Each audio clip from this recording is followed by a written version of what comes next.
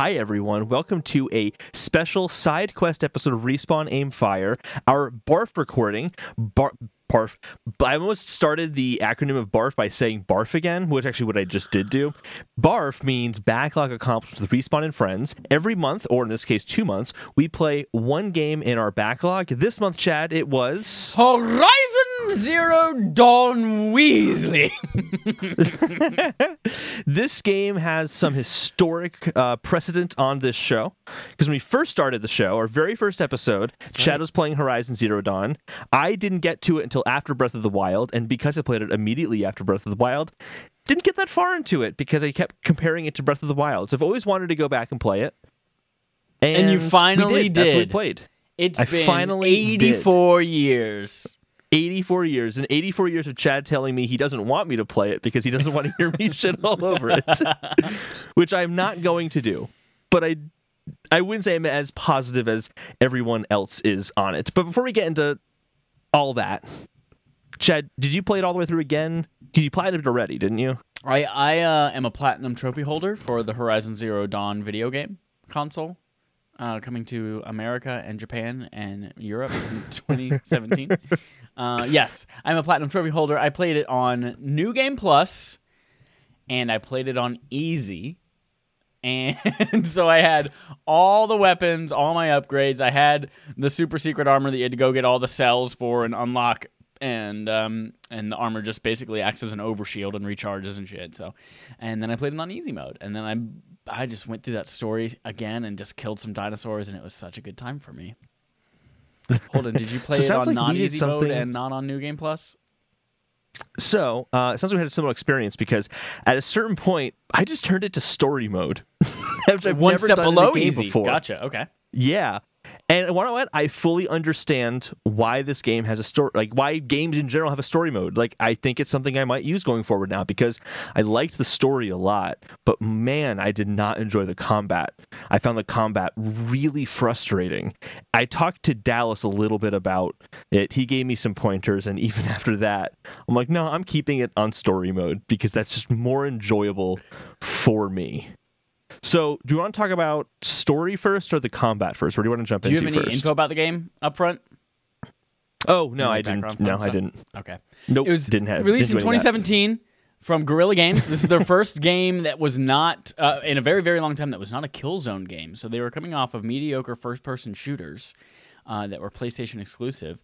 And after Shadowfall, they played around a little bit. I am making this all, not making it up, but this is all coming from my brain and not from a Wikipedia. You just know a lot about it. Guerrilla Games recently made Shadowfall for the launch of the PlayStation 4 in 2013. And they wanted to try their hand at something new, and Sony said yes, and it was awesome. And so they released this game using the Decima engine, a brand new engine to take advantage of all of the PS4 power and things that it can handle. Went on later to be used by Death Stranding. Out now for PC as well. There's an expansion. This came out in February, at the end of February of 2017. The expansion, Frozen Wilds, came out in November of that same year. It was not required for this barf, and that's all I remember about it. Pretty much covers it. Yep. There's a sequel coming out called There's a Horizon Forbidden West. Correctamundo. Which is also going to be on PS4 and PS5. That game looks good. And I'm going to play that game on story mode. Our background is cycling through the same two pictures. I think. Great. It's going to be fun. It's good pictures. I'm sorry. So, did you have a question that you asked me that I didn't answer? No, not at all. Not at all. Good. I'd say let's just jump into the story and talk about the story first, because I liked the story a lot in this game. The story is... Okay, this game is good for a lot of reasons, but the sci-fi story of this game is one of my favorite sci-fi stories of all time. It is so freaking interesting and cool. And if you are one of those people like, I don't know, a Dallas Smith, who just spent all this time fighting robot dinosaurs and never made it to a part where you actually got involved in the story, you are doing yourself a disservice. Because there's Dallas hasn't beaten the story of this game? No.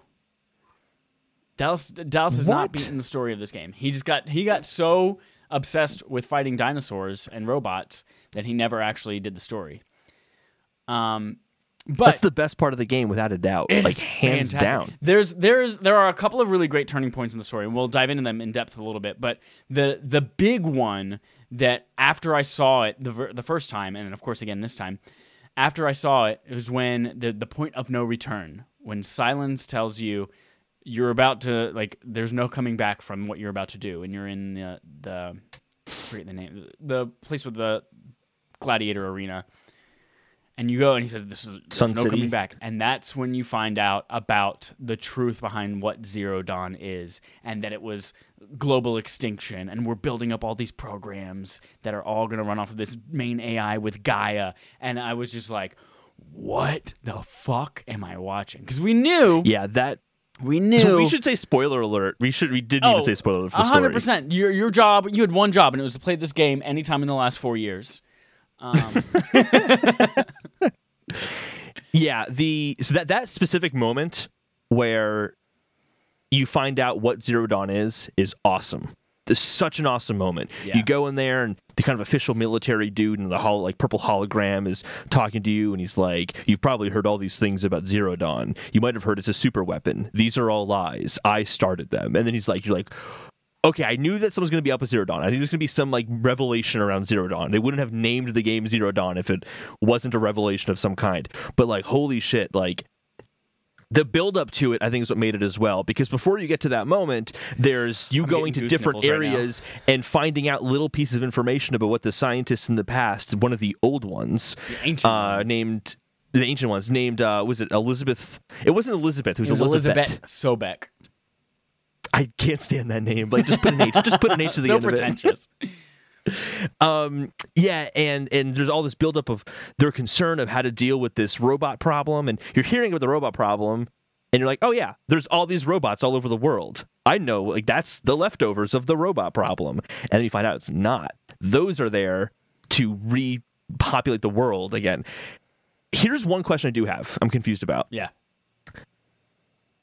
How exactly does Gaia work? Does it take over the old machines, or does it wait? Like, that's the part I was confused about. What happened to the old machines besides being buried underground, like we saw in the end? So we are jumping super out of order here, but yes, Gaia the AI, the old machines.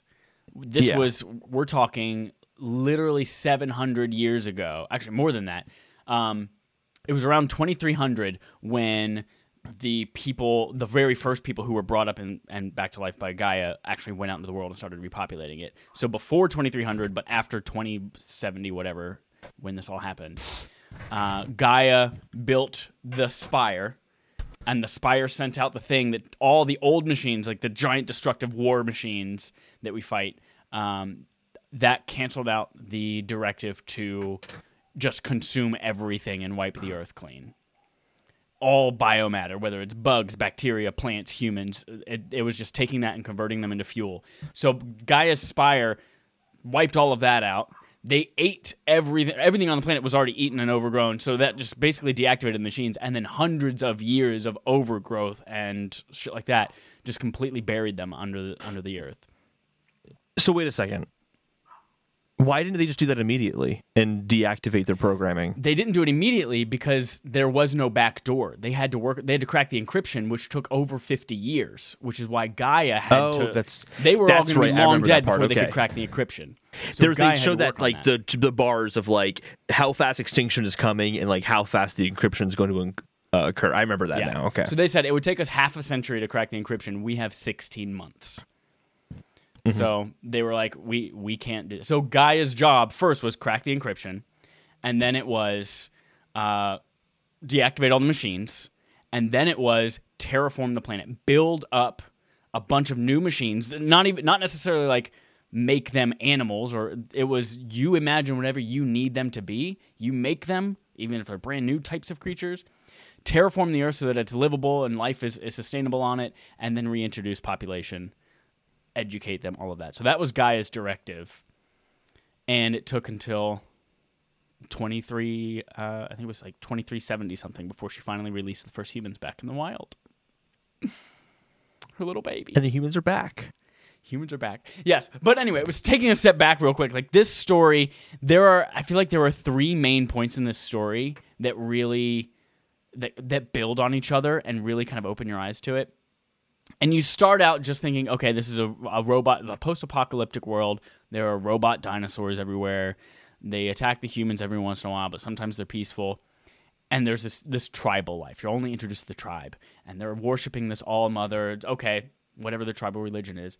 And the moment when the proving happens and everyone gets slaughtered, and then you find, oh, let me take you down to All-Mother. And you're like, wait a minute, you're taking me to, oh, maybe it's Mother Earth. Maybe it's somewhere really close.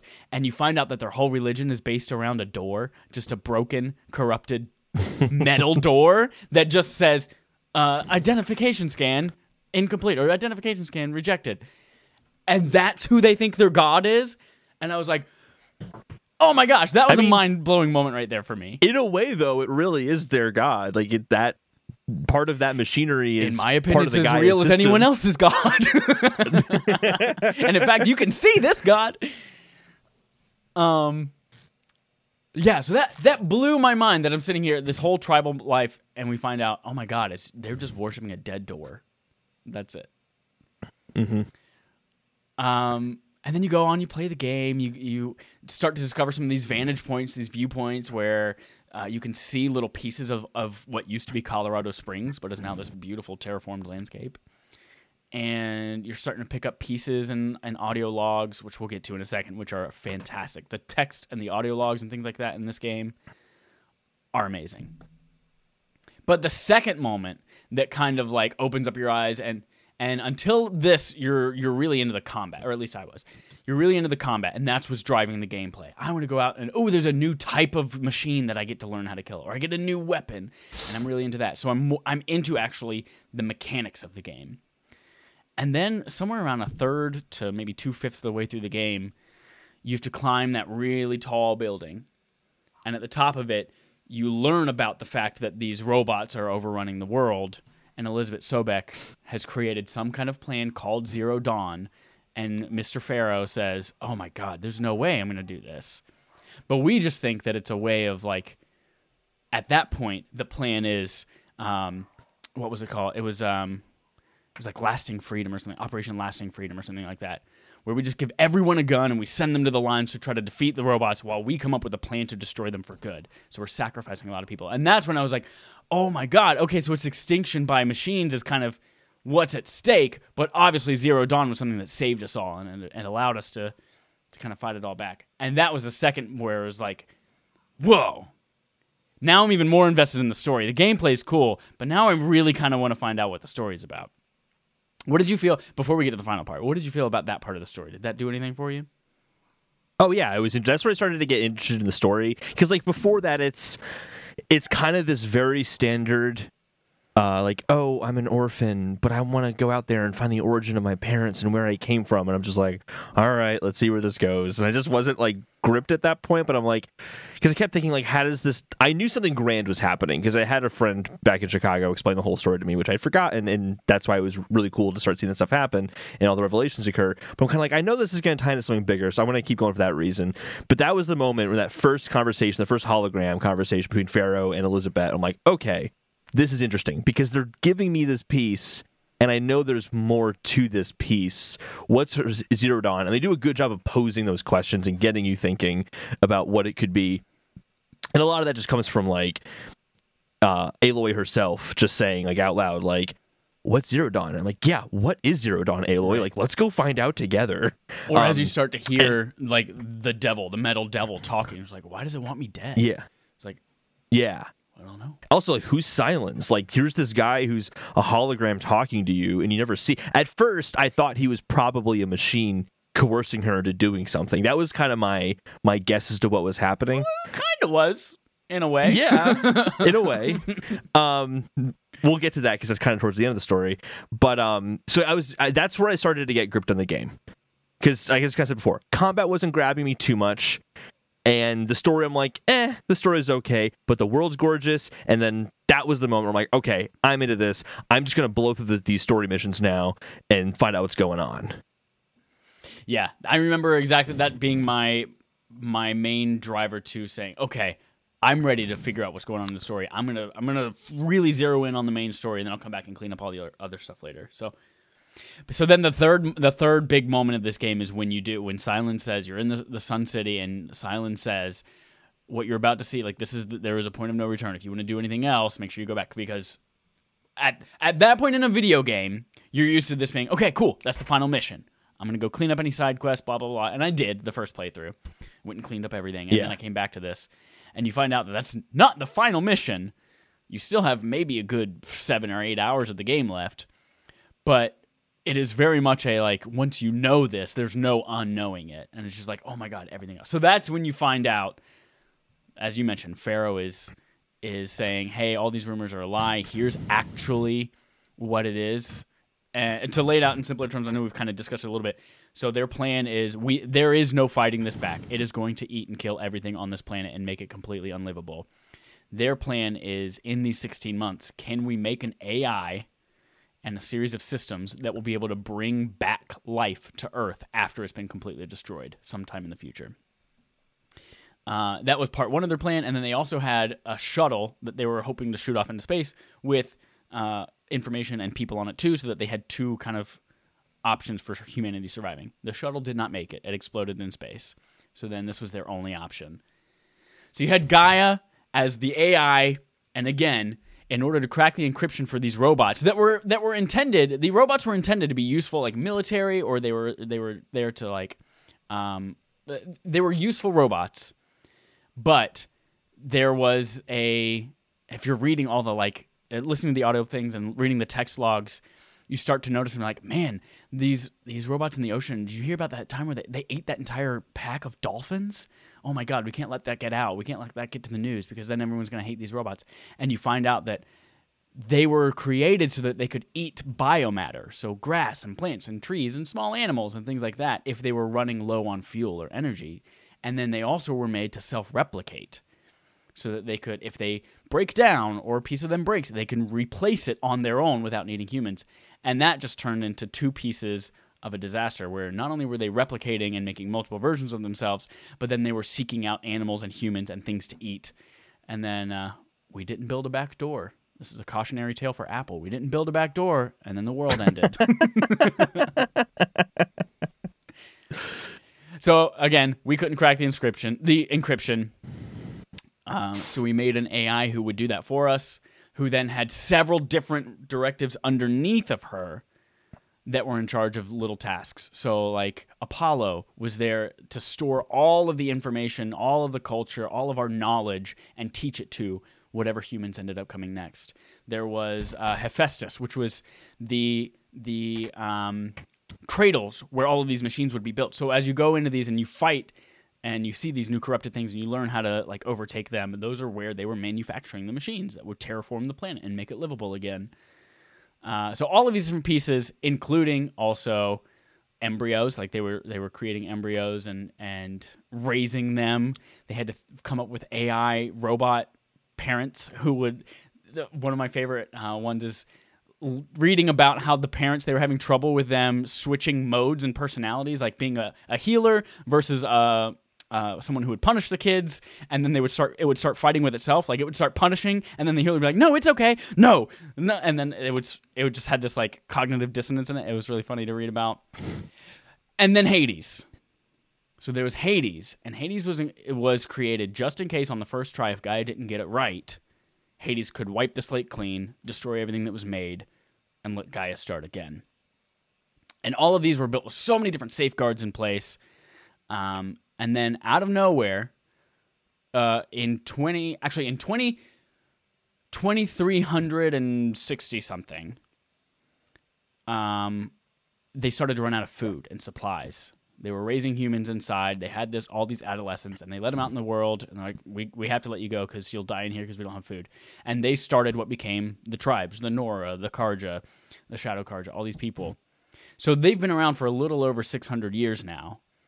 And then in 2320, there was some kind of transmission that woke up Hades and took all of those separate pieces and made them their own individual, like they were no longer governed by Gaia. So Hades was now able to get out of control.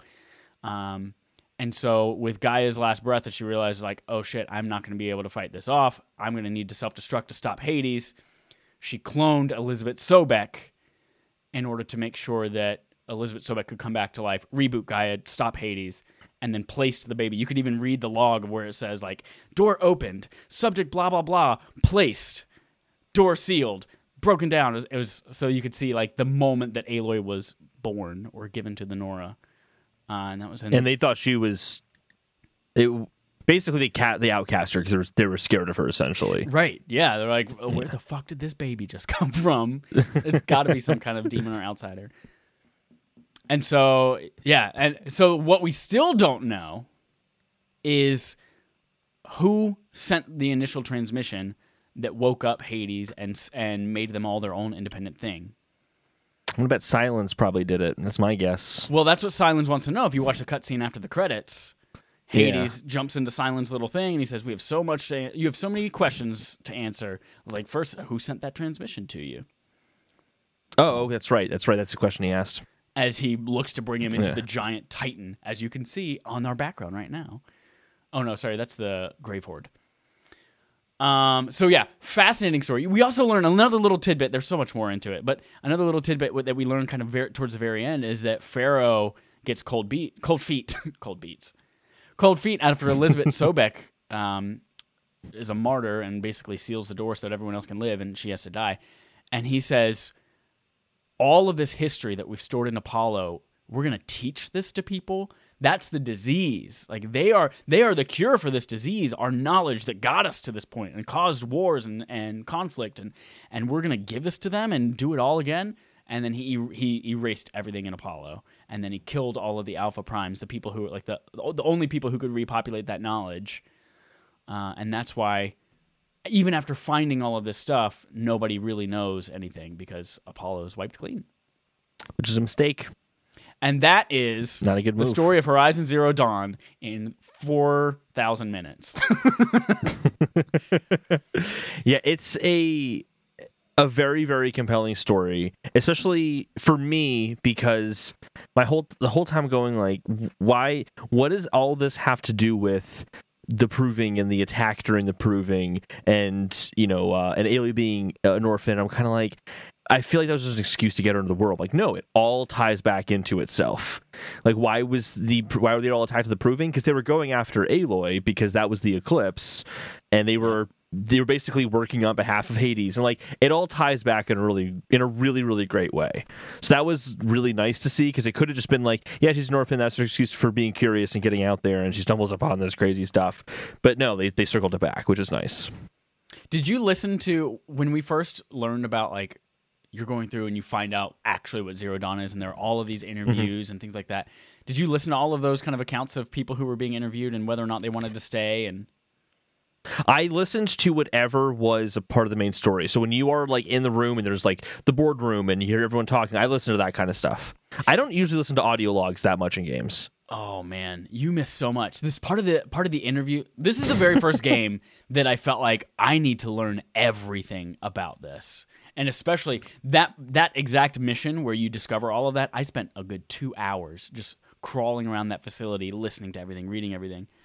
But the whole kind of thing behind it, they found these people from all over, the best of their fields, and they brought them all in one area, and they showed them that first video, and they said, all right, from here, we're going to disclose to you the truth. But after that happens, you can no longer leave this facility.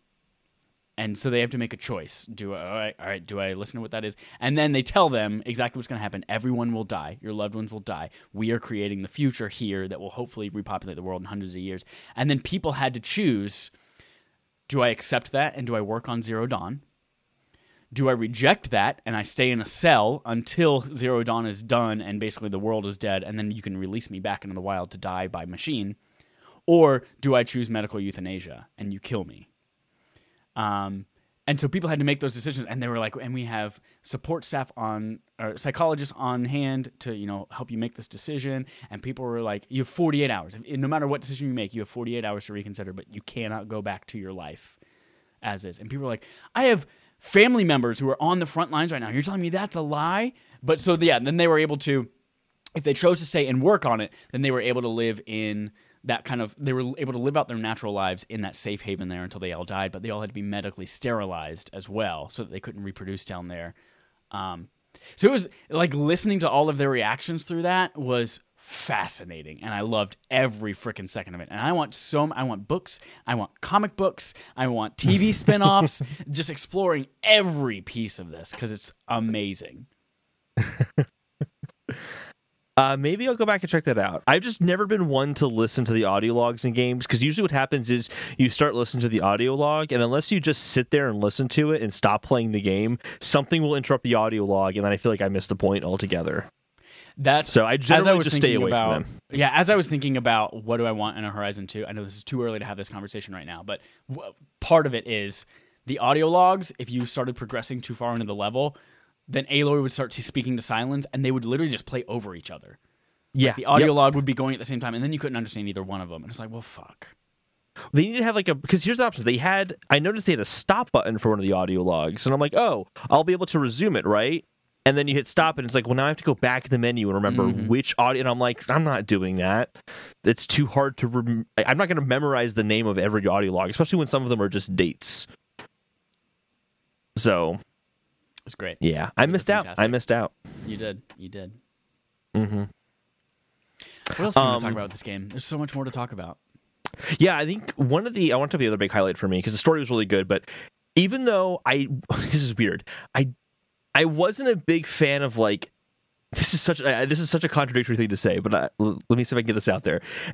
Though I wasn't a big fan of the open world layout in the terms of I feel like if you took a picture of one of the areas, I wouldn't be able to tell you where that was on the map.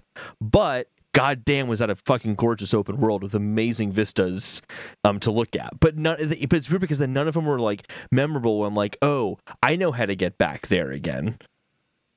Just based on looking at it. It didn't stick in my memory in that way.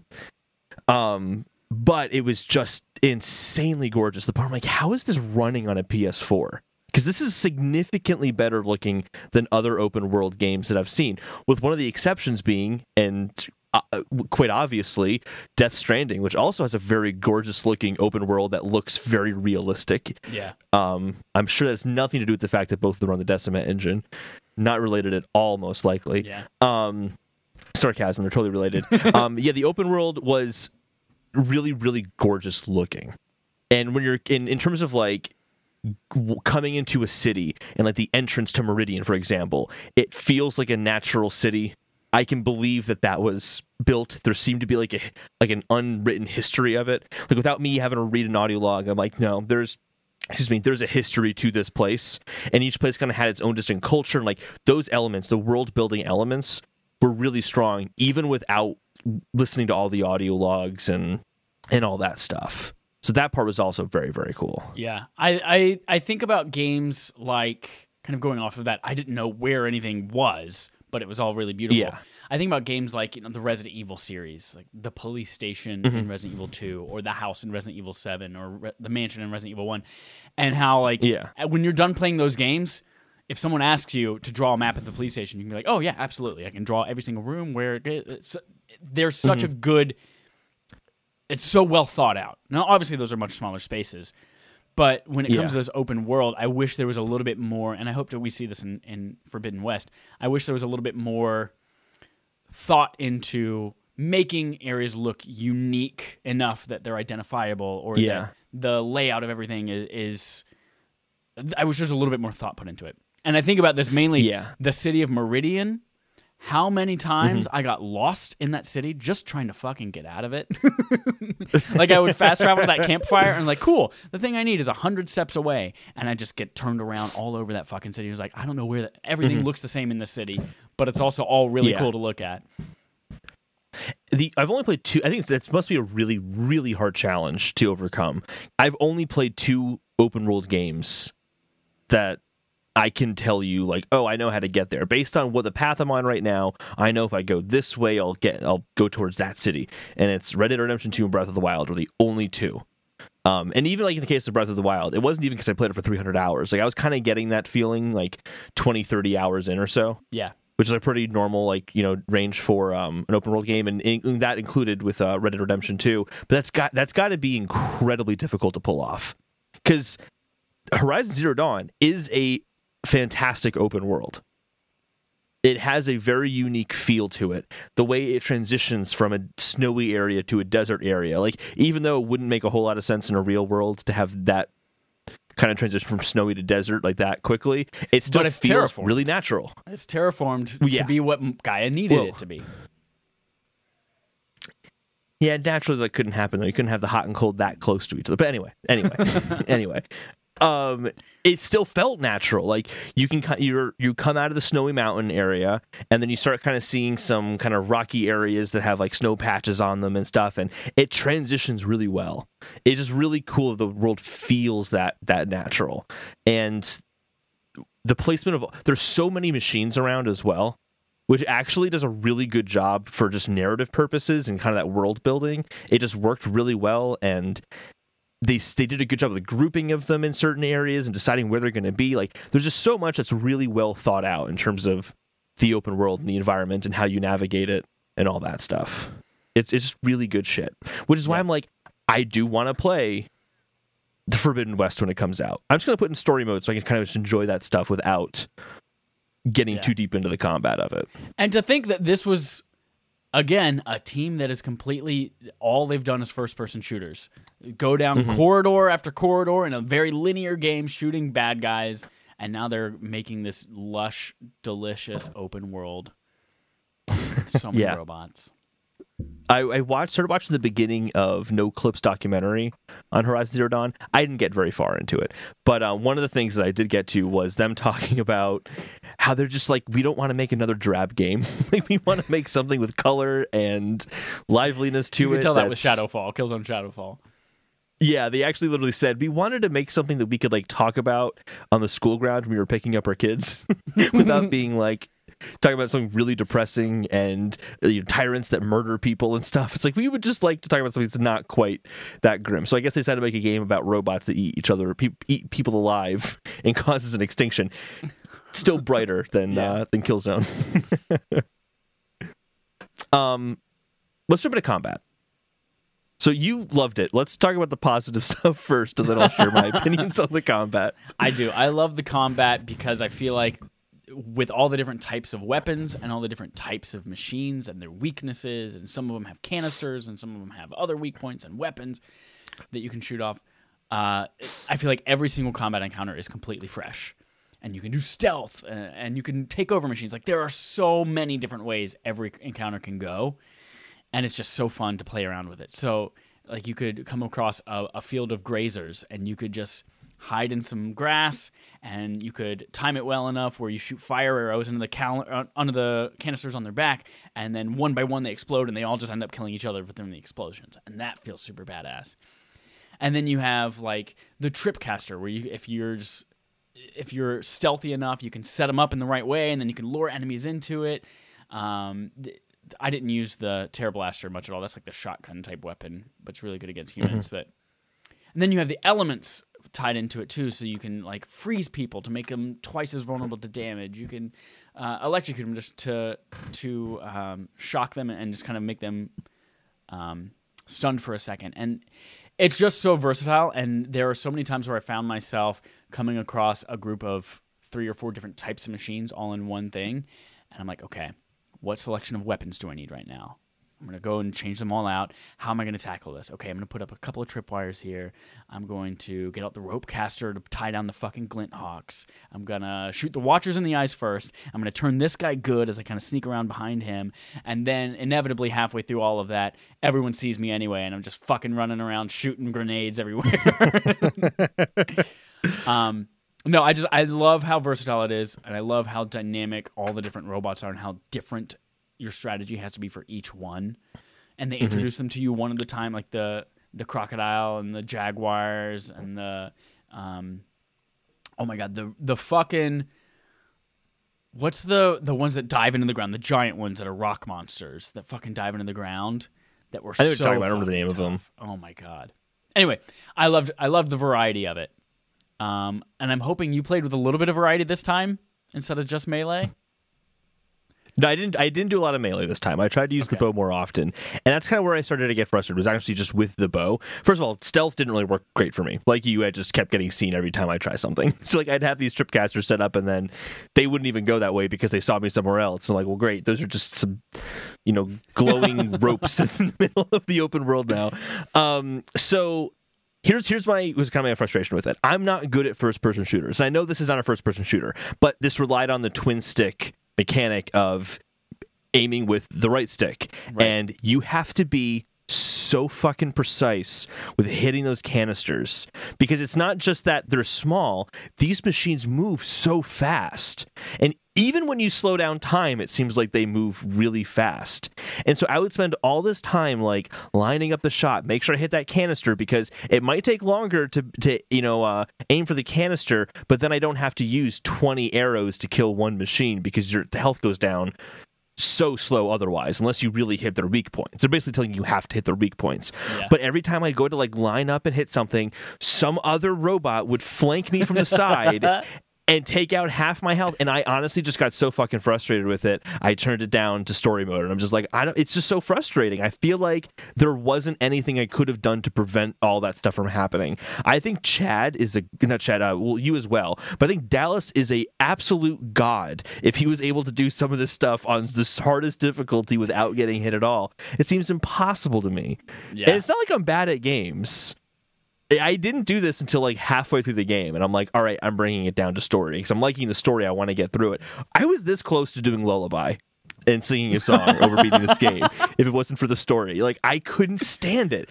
There are exceptions, like the what are they called? The big the death machine things. Oh, not Thunderjaw. Deathbringer. Yeah, Deathbringers, those things. Those are more fun because they don't move as erratically, and you're really more just dodging their attacks than dodging their spasms of jumping all over the place. But I don't know, it really got my nerves. Like, I'd be aiming for a canister, but then they would position themselves so that I can't see their canister because they're facing me head on now. But if I stop doing slow-mo, then I have to wait a long time to get my slow-mo back. And I kind of feel like it's hard to do the combat, if you're not in slow-mo because of how fast the machines move. Yeah. So anytime I'm just that I was bad shooting at the combat arrows in this game. Anytime that I was shooting arrows, it had to be slow-mo. Otherwise, I'd miss every single shot. And if I didn't have slow-mo, then I'm like, cool. Then now I am going to stealth somebody, or now I'm going to beat them with my stick, or now I'm going to shoot a grenade at them, or a rope caster, or something like that, and wait for that to recharge. Yeah, and they're strong, too. Like, one of these things hits you, depending on which robot it is. I mean, you're talking like maybe half your health is gone, depending on which thing kind of flanked you from the side. So they're really, really tough. Did you play around with anything like corruption arrows or anything like that to turn them against each other? And I did the corruption sneaking up on them a few times, like doing the override. Most of my overrides later on, though, were just to get the horsies and get to the locations faster. But yeah, like, it's not that I don't think the combat is really bad. I think it's clearly a great combat system. I'm just really bad at it. So I had to tune it down. So I feel like that's probably going to be the same in Forbidden West. I can't imagine that's going to change too much. I imagine it'll probably be similar for sure. Yeah. So I'm going to play it, but I'm going to do the story mode, and I'm going to do it in story mode because when you're playing in story mode, the combat for me became way more fun because when you get hit, it's like, you took down like a 64th of my health. Like, nothing happened. And enemies also go down a lot faster. And then once I kind of got that frustration out of it, for me, I think my aiming got better because I wasn't as like stressed out, like trying to run a line of the shots. Like, hey, if I miss it, shot. Yeah, like, if I miss it, like, whatever. I also like made sure to just totally stock up on Blaze, and I think I just spammed fire arrows like the entire last half of the game. Those things are so powerful. Maybe just in story mode, it's not the case in normal, but like, I feel like basically any robot I came to, I could notch 3 arrows, shoot it at their Blaze canister, and they would just blow up, and that was like all I'd had to do. So that was fun. The human encounters I thought got better as they went along. Yeah. I know that I think was the like one Dallas part of the is game saying, I was not really into the human stuff. I kind of grew to like that just because I thought it was really satisfying to sneak up on people and just do headshots with the bow. It's really satisfying. So I like that part. That's like the one enemy that you can one hit kill too. So it's really nice to get a headshot on them and be like, fuck yeah. Especially when you use slow-mo and you knock out like 4 of in a row and you're like, that's right, I did that. So that's good stuff. And then okay, so like the final mission, there was one part that was just really awesome, and I think it's because I have had so much frustration with like some of the robots that, and when you're defending the ridge and you just get the huge cannon thing and you're just blasting things from a distance. Was that also super easy on normal? Because that was just really satisfying to do. No, I remember I couldn't figure out, you can't reload those cannons, can you? It was unlimited ammo for me. Oh. So it's not unlimited ammo for like you get okay. You can charge up I think 3 or 4 shots per cannon, and there were 4 cannons on the ground. Yeah. So I remember the very first time doing it that way, and then also this time I did the same thing where I blew all the shots within like the first 5 enemies. And then I was like, oh, fuck, okay, well, it's got to be towards the end. And then there were just wave after wave after wave. And I was like, oh, I wasted those. Really wasted those. And I also, because I was playing on New Game Plus, like, I had all of these fucking resources. We'll talk about that in a minute. But I had all these resources, so I never once was picking up things. I was never picking up Ridgewood. I was never picking up wire or anything like that. Just, I don't fucking need it. And I was just always able to make new ammo. And then I ran out of ammo in that fight. And I was like, oh, shit. So I was hitting a lot of things with my stick there. So basically, nothing even came within like 500 yards of me because I would just snipe it out before it got to me. Like there was a lot of smoke in the distance, and I'd start to like see a Deathringer coming in from the smoke. And I'm like, "You're not even gonna make it out of that smoke, motherfucker! Like I'm gonna get you right now." And I did, and it was satisfying and awesome. So that part was really cool for me. But it's apparently very different on normal or easy mode. Yep. You mentioned resources. Let's jump into that. Yeah, so this is the beginning of the shit that sucks in this game part. For you. And it's a continuation for me. Yes. The way that they handle resources is trash. And it literally makes no sense. No sense whatsoever. And it makes the end... The problem is everything shares the same bag. So you have... Whether you pick up a fucking squirrel bone, or you pick up a canister of blaze, or you pick up a fish skeleton, whatever it is, it all shares the same bag. So I pick up 30,000 fucking canisters of blaze and 20,000 watcher lenses, and then I try to go get a Thunderjaw heart, and I can't. It's like, oh, your bag is full. And it's like, that's frustrating. We're living in a time when like you're counting these. First of all, the fact that just like blaze canisters don't take up one slot, it's just like 50 and 50 and 50 and 50 and 50. It's stupid. But then you got to go in and delete them to make room for things. That's frustrating. The second frustrating thing is that you can't delete a stack of them easily. You can delete one at a time by holding a button, or you can press another button that brings up a slider that then you have to drag the slider all the way to the end, and then you have to hold a button to then delete that whole stack. So it takes like 5 or 6 seconds to delete a whole stack of things, which is just too long for inventory management. And then the upgrades for it just don't even really help that much. You get up to 120 slots in your inventory, and that fills up real quick, especially because everywhere you run, medical herbs, Ridgewood, this shit on the ground, waxroot, everywhere. Everything you kill has 7 things that you can pick up from it. And it very quickly becomes the Elder Scrolls over encumbered because I picked up every cup on the ground kind of thing. And then it's really hard to get rid of all the cups. But at least in like Skyrim, you can increase the size of your bag or how much weight you can carry. There's options. There's no options, and you have an oddly restricted 20 slots to put everything in. Unless there was a way to expand it, I never saw it. But 20 slots is all that I had, and I just felt 20? like no, I had 120 in the resources page. I had 20, where you can hold Maybe like watcher lenses and Ridgewood and the chill blaze water. and all that.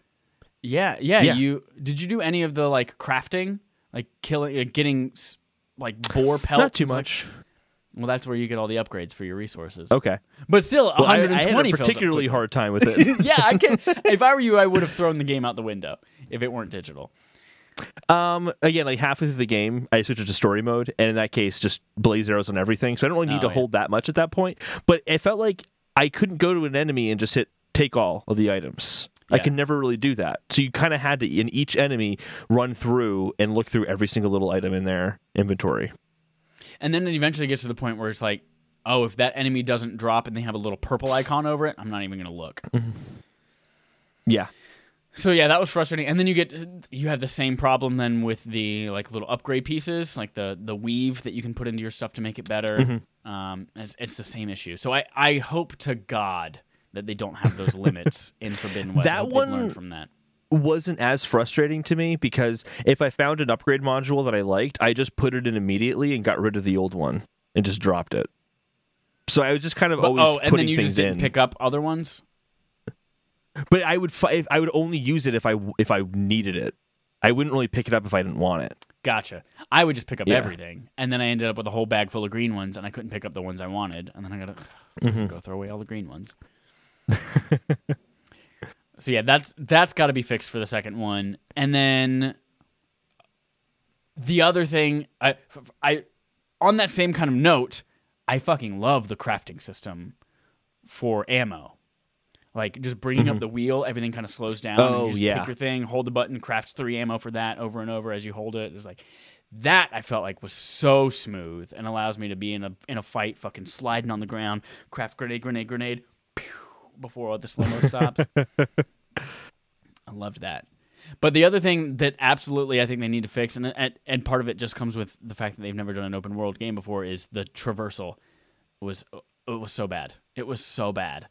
Okay, there were so many points I just Skyrim'd it. It would just be Yep. like, I don't know how to get there, so I'm just going to jump up these rocks in a way I'm clearly not supposed to get there because I don't know what path they're talking about. What path are they? And it turns out it was like late at night, and there was a yellow marker on a rock that I was supposed to see, but I couldn't see because it was too dark. And that was you were supposed to climb up that part of the mountain, and that's what that yellow line was telling me on the Yep. map. Like it And was said that you was so jankily confusing. jump 30 times to get up 10 feet on the side of a mountain, and There was one point when I think it was when I was leaving the area where I found out what Zero Dawn is, and I'm like, I don't know how to get down from this mountain. I guess I'm just gonna go down the waterfall, and I just kept going down the waterfalls. It worked. I didn't die. there was But yeah, I'm like, this isn't the way I'm supposed to do this. There's no Yeah. way. and the traversal, like ledge jumping and stuff like that, didn't feel good. I felt like if I was jumping from a ledge to another ledge, I would always hit the jump button, and they do that big jump, but then you go like 2 feet, and it's like it just feels weird. And then there was Here's one how I- time, there was one time I was coming off of right after you talk to Silence for the last time in human form, and you can ask him all the questions. Oh no, it's right before you get to that. You come out of getting the Hades destruction module or override module, and you're Yeah, going to Master Override. Silence, and you go and you jump, and you're supposed to jump and grab the line. And as you do it, Silence says, "Don't fall to your death." And I immediately fall to my death because I didn't quite hit the line perfectly, and she just goes, and she just fucking jumps into the pit below. There was so many points where they have you hopping on like rocks or something like that. And if you like miss the rock, you fall to your death. Where they put a random hold right below. Where like if you miss Yeah. that jump, you grab it. I'm like, that was clearly just because game testers were falling to their death all the time. Like, we need a quick fix for this. What can we do? Just put a hold underneath all of them. So if they just barely miss it, they'll just hit that and they can jump up again. That happened all the time. And actually, when I was playing, I think you guys were playing Destiny on Party Chat, and I joined you guys, but I was playing Horizon, and I just was walking around going, I don't know where to jump to. I feel like I'm supposed to jump down to these trees, and I jump down there and die over and over again, and it turns out I was supposed to just go straight, but it looked like I was going straight into a wall, not straight into an area where I could climb. That kind of stuff happened a lot. Yeah. So that's got to get better. Yep.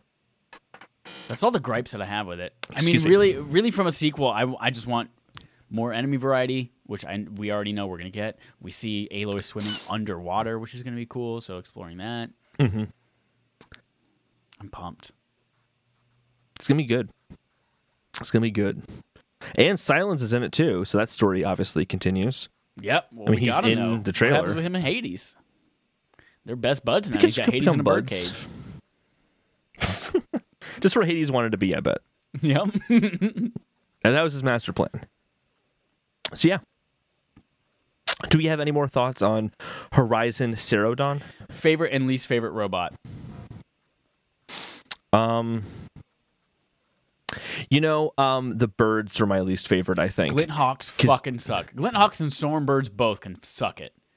Because there's points where I just wanted to get to my destination and I'd be riding and then they would just hit me with their like shock stuff. Mm-hmm. And then I'm like, I had to wait for my horse to get back up again.